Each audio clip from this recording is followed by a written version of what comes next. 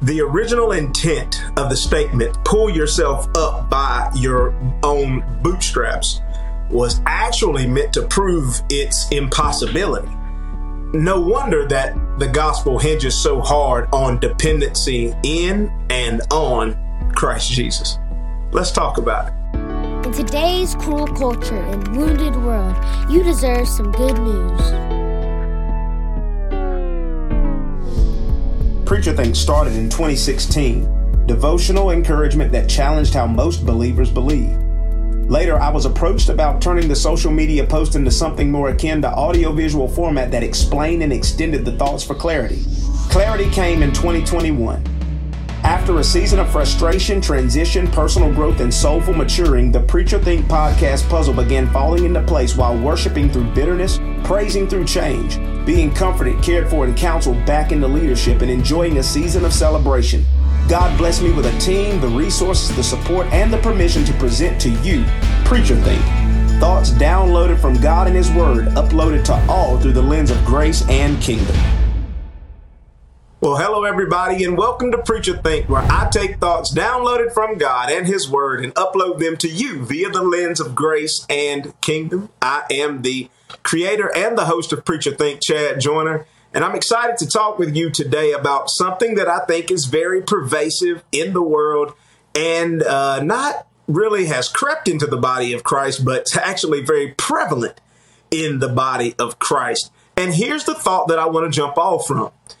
The original intent of the statement, pull yourself up by your own bootstraps, was actually meant to prove its impossibility.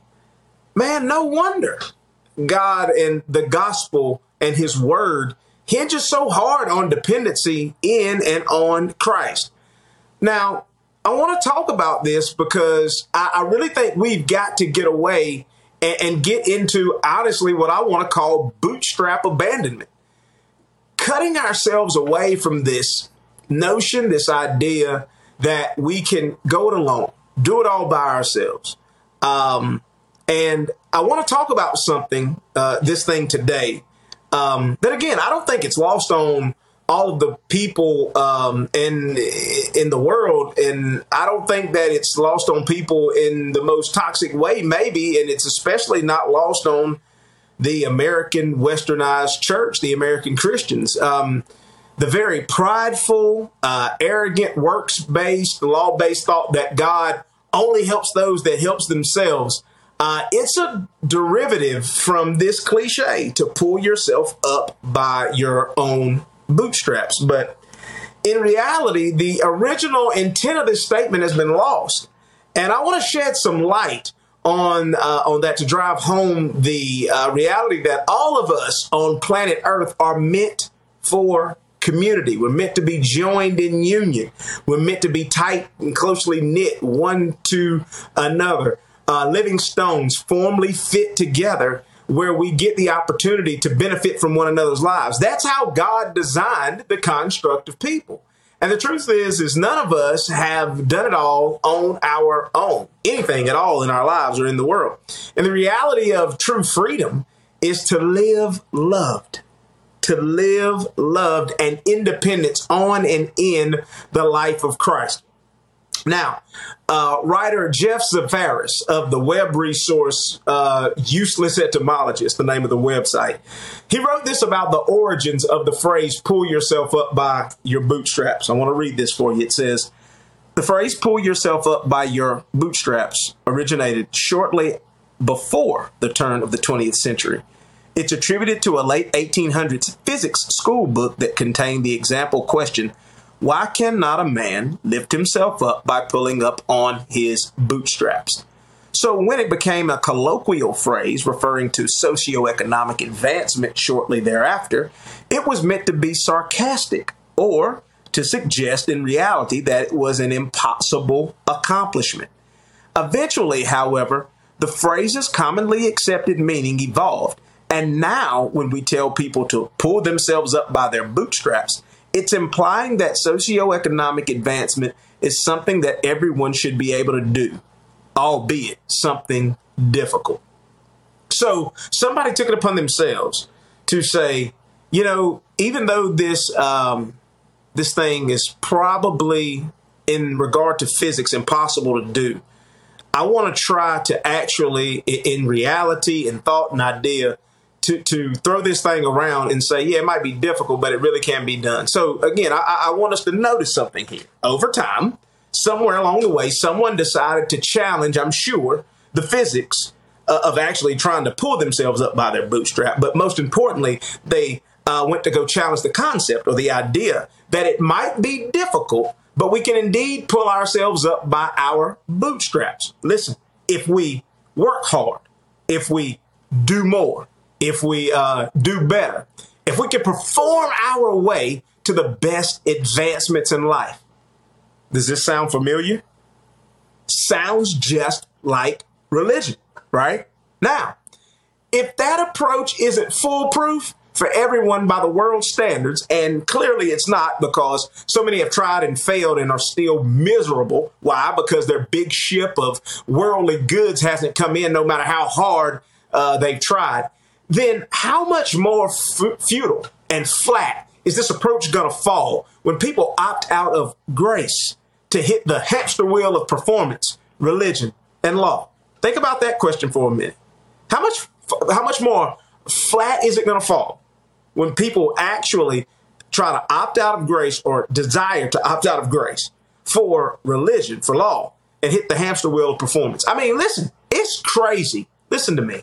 To hinge your thoughts on this approach of pulling yourself up by your bootstraps, hitching your wagon to law and religion, which Habakkuk chapter 1 and Hebrews 7 says is weak and useless to work for you and I and the righteous ones of God in Christ. When none of these proverbial self-help boots or straps were ever created or meant for us. None of them were. None of this, any of these ideas or concepts out in the world of pulling yourself up by your bootstraps, whether it's socioeconomic advancement or any sort of advancement or anything, period. None of that stuff was ever meant or created for us as people, as ones that are created by God. And in regard to faith, think about this. To think that any of us could do anything more to overshadow what Jesus did on the cross, anything greater than the finished work, anything greater than actually reconciling the entire world like Jesus did, anything to add to the work he already completed to somehow make it better, increased, or advanced in any kind of a way, any thought towards that kind of stuff is completely and opulently asinine. It really, really is. Why would I say that? Well, because the gospel, the true word of God, the gospel of grace, it doubles down, triples, and even quadruples down on dependency in and on Christ. I mean, the word of God works overtime to tell us that true freedom comes being dependent on all Jesus has done, on all he tells us that God is like, on the truth that grace isn't just telling people what they want to hear, but in all reality, grace is that rub against our ego to relinquish control and free fall and let go, to really grab onto the gift of faith, to believe that Jesus is enough, and that, the one that came to reveal this life that we get to have and do so more abundantly, and that we get to do this life that we have, and we get to do it in great abundance, and not because we did anything so good and great to deserve it. On the contrary, we actually did a bunch of bad things to never deserve it. It's only by the goodness, the graciousness, the mercy, the righteousness, and the truth of favor by God through Jesus that desired the Godhead desired to share with us, that we get to live in any way an abundant life. Not because we pulled ourselves up by our bootstraps and we did something so great to climb up to God. That is not why we've been graced with the favor and the grace of God. As a matter of fact, Psalm 49, 5-7 from the New Living Translation says it clearly, says it this way: why should I fear when trouble comes, when enemies surround me?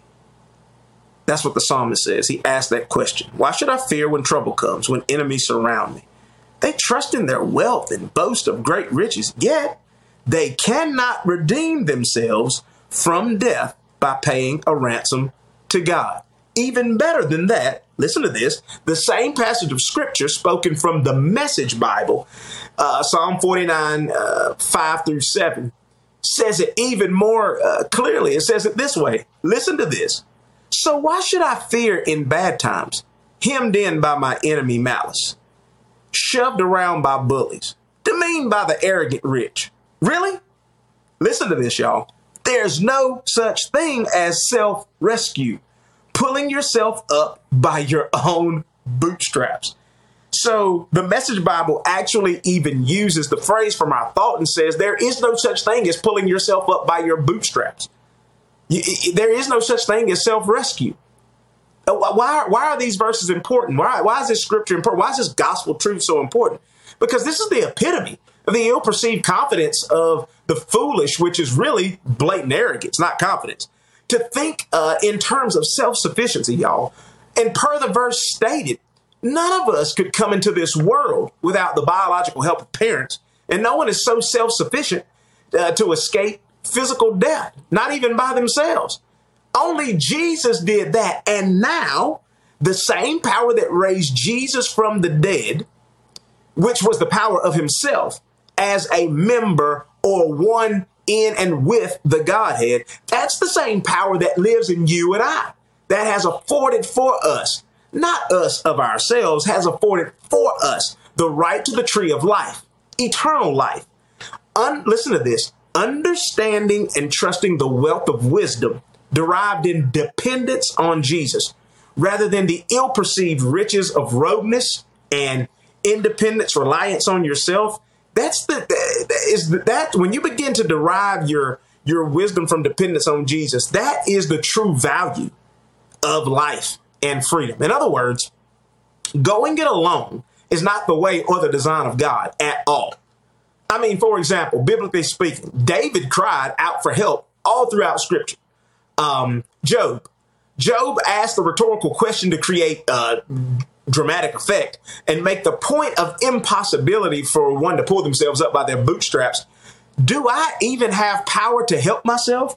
That's the rhetorical question that Job asked when he was beat down by his predicament of losing his children, his cattle, his farm, all of the things that came against him. And listen to this, even Jesus held that 2-piece and those few biscuits up to God and prayed that he would bless it before the feeding of the multitude, showing the power of what? Of union over this drive, this human depraved drive that we have to live separate from the herd or the pack, which leads to destructive tendencies, by the way, because there's no one there to offer healthy competing perspectives to draw on and to learn from besides your own. So furthermore, the Apostle Paul, he had preached, listen to this, he had preached the uniting message of the gospel to the Galatians. And sometime later, ones who he called agitators came to challenge his apostleship before the Galatians and to disrupt this foundation of the teaching of grace that he had laid among the Galatians. So Paul wrote a letter to them. He wrote to them to bring their focus back to the message of the gospel, which calls for unity in the spirit and not the idea that every man is an island unto themselves. Now, I want you to check out how Paul talked to the Galatians. Galatians chapter 3, verse 1 through 3. This is how Paul talked to them. He said, "You foolish Galatians, who has bewitched you? Before your very eyes, Jesus Christ was clearly portrayed as crucified." That's the gospel. "I would like to learn just one thing from you. Did you receive the Spirit by the works of the law or by believing what you heard? Are you so foolish? After beginning what? Beginning their new life in Christ by means of the Spirit, which is commensurate with dependence on Jesus." He says, "Are you now trying to finish by means of the flesh, which would be them trying to take Jesus for salvation, but live by the law and self-sufficiency for daily living?" So he said, you mean to tell me that you started by the Spirit, the gospel, the purity of Jesus that I preached to you, but now because these agitators have come in and mixed in law and philosophy and all of this kind of stuff with the purity of grace. You are trying to now finish this race that you have, that you're running effortlessly by ease, resting in Christ Jesus. You're trying to finish that by the flesh, by in essence, self-reliance. You pulling yourself up by your bootstraps in what you do instead of what Christ did. That's how Paul talked to the Galatians. That's the question he was asking them. Now, Paul is telling them, you don't operate in self-sufficiency. You operate, listen to this, in deep dependence on Jesus. You operate in Christ consciousness. You operate in the Lord leading. You operate in Yahweh, the way.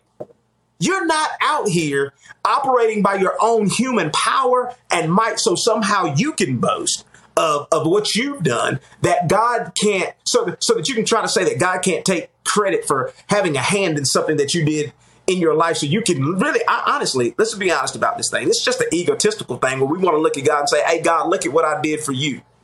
And God laughs because he's thinking anything that you've ever done, it's because I have empowered you with my life to do so. Right? No, we don't operate that way. Paul's saying you operate from the life of Christ that was given to you by the shedding of his ruby red blood that washed away your sin, and the helpful hand of God that ripped out your old black heart of stone and gave you a palpable heart of him that's as pure as the driven white snow. Now, this is not the only time that he talks to the Galatians this way. A couple of chapters later, listen to this. He says this in Galatians chapter 5, verses 7 and 8. This is what Paul says to him. He says, man, you are running a good race. Who cut in on you to keep you from obeying the truth? That kind of persuasion does not come from the one who calls you. When Paul, listen to this, when Paul refers to obeying the truth here, he's talking about the obedience of faith or belief in the truth, who is Jesus. A whole lot more than he's talking about the action of obedience or actionable steps that come with obedience. He is talking about the obedience of faith, the obedience to believe in the truth, who is Jesus. John 14:6, I am the way, the truth, and the life. Then he goes on to say, he says, persuasion that comes from the one that called us. That kind of persuasion is one that is pure. Persuasion that comes from the one that called us is always, listen to this, going to have us lean into Jesus, not away from him in self-reliance. Listen to what self-reliance does. Self-reliance hinders you. It holds you down and back and beneath the life that God has for us as we recline in and on him. It deflects and detours us from enjoying the download of new and true life in us and the deletion of our old life. Persuasion that comes from the one that called us has our faithfulness run parallel to his as we recognize, listen to this, that any manner of faithfulness we have is his in and through us. So when we abandon that faithfulness, we abandon that which is right and good and true about us in Christ Jesus. Now, when I say all of this, and I'm talking about self-reliance and abandoning this bootstrap mentality, pulling yourself up by your bootstrap, I know somebody out there who is not just well versed in the gospel, but very well versed in the Bible. There's all kinds of scriptures that are going off in their heads right now, and they're probably thinking about 1 Thessalonians chapter 4, 11 through 12. And they're thinking, well, what about it? What about 1 Thessalonians 4, 11 through 12? First of all, let me read to you what it says. It says, and make it your ambition to lead a quiet life. You should mind your own business and work with your hands, just as we told you. This is Paul talking to the church at Thessalonica. So that your daily life may win the respect of outsiders. And here's that catch that most people think about. So that you will not be dependent on anybody. They say, okay, Chad, so what are you going to do with that? Paul's telling the church at Thessalonica not to be dependent on anybody. You're telling us to be dependent in community on people and on Jesus. He says, don't be dependent on anybody. How you going to clean this up? Okay, listen to me. That passage of scripture is talking about not being dependent on anyone else to do your job for you. Listen to this. Once you've secured employment or taken up responsibility to do something in life, in a thing, throughout the construct of whatever it is that you're doing in life. That doesn't mean you can't depend on someone to help you get the job or empower you to take up the responsibility in a given area. Sure, I'm not coming down to your job to do it for you once you get it. But that don't mean that I won't help you find one when you're looking for one. And it doesn't mean that I won't spur you on to good deeds within that job or within that thing that you've taken up responsibility in. Once you've taken up the responsibility in that said job or said thing that you've desired to do so in. This passage, y'all, it's talking about us not being dependent on other people to hold honor among us, other people to hold honor among others as, well, it's really talking about us not being dependent on other people in regard to holding up our honor, and we are to hold up our own honor in regard to being respected in the community for being what? Generous and upstanding members of the community. This passage of scripture is talking about not being lazy. It's talking about living a life via the way, who is Jesus, living through us that's desirable to onlookers, namely unbelievers. This passage of scripture is talking about not being a leech, not living off of others while being fully capable of being a contributor and not just some sort of a detractor, where you're always, instead of making any sort of deposits in anybody's life, all that you're doing is being, a cash machine and just making debits out of people's lives, making withdrawals. This passage, listen to this, is specifically speaking of not being solely dependent on others as a person capable of work for all your financial needs. But listen, we can definitely lean into others in community for what? For various means of support and doing life together. And we especially want to do this in and with our greatest source of support, which is Jesus. So again, persuasion that comes from the one that called us has our faithfulness run parallel to his, as we recognize that any manner of faithfulness that we have is his in and through us. So when we abandon that faithfulness, we abandon that which is right and good and true about us in him. But when we ratchet down tight to him, we see all of the benefit of bonding independence, which breeds what? True freedom in Christ Jesus. So, speaking of abandonment, how about we just ditch this idea, this thought, this notion at all, that we can go it alone, pulling ourselves up by our bootstraps, along the way with no concern that, to receive help, as seasoned saints would say it, from on high. We need help from Jesus. And let's just face it, Jesus operates in his help being spurred on and conducted in and through people in the earth. So we need people. The original intent of that saying, that statement, pull yourself up by your own bootstraps, it was actually meant to, again, prove its impossibility anyway. And the beauty and the wonder of the gospel, doubling, tripling, quadrupling down on dependency in and on Christ, is so what? So that we can all see that real and true freedom comes from trust in Jesus. Real and true freedom to not just exist, but to really live comes from trust, belief, and dependence in Jesus.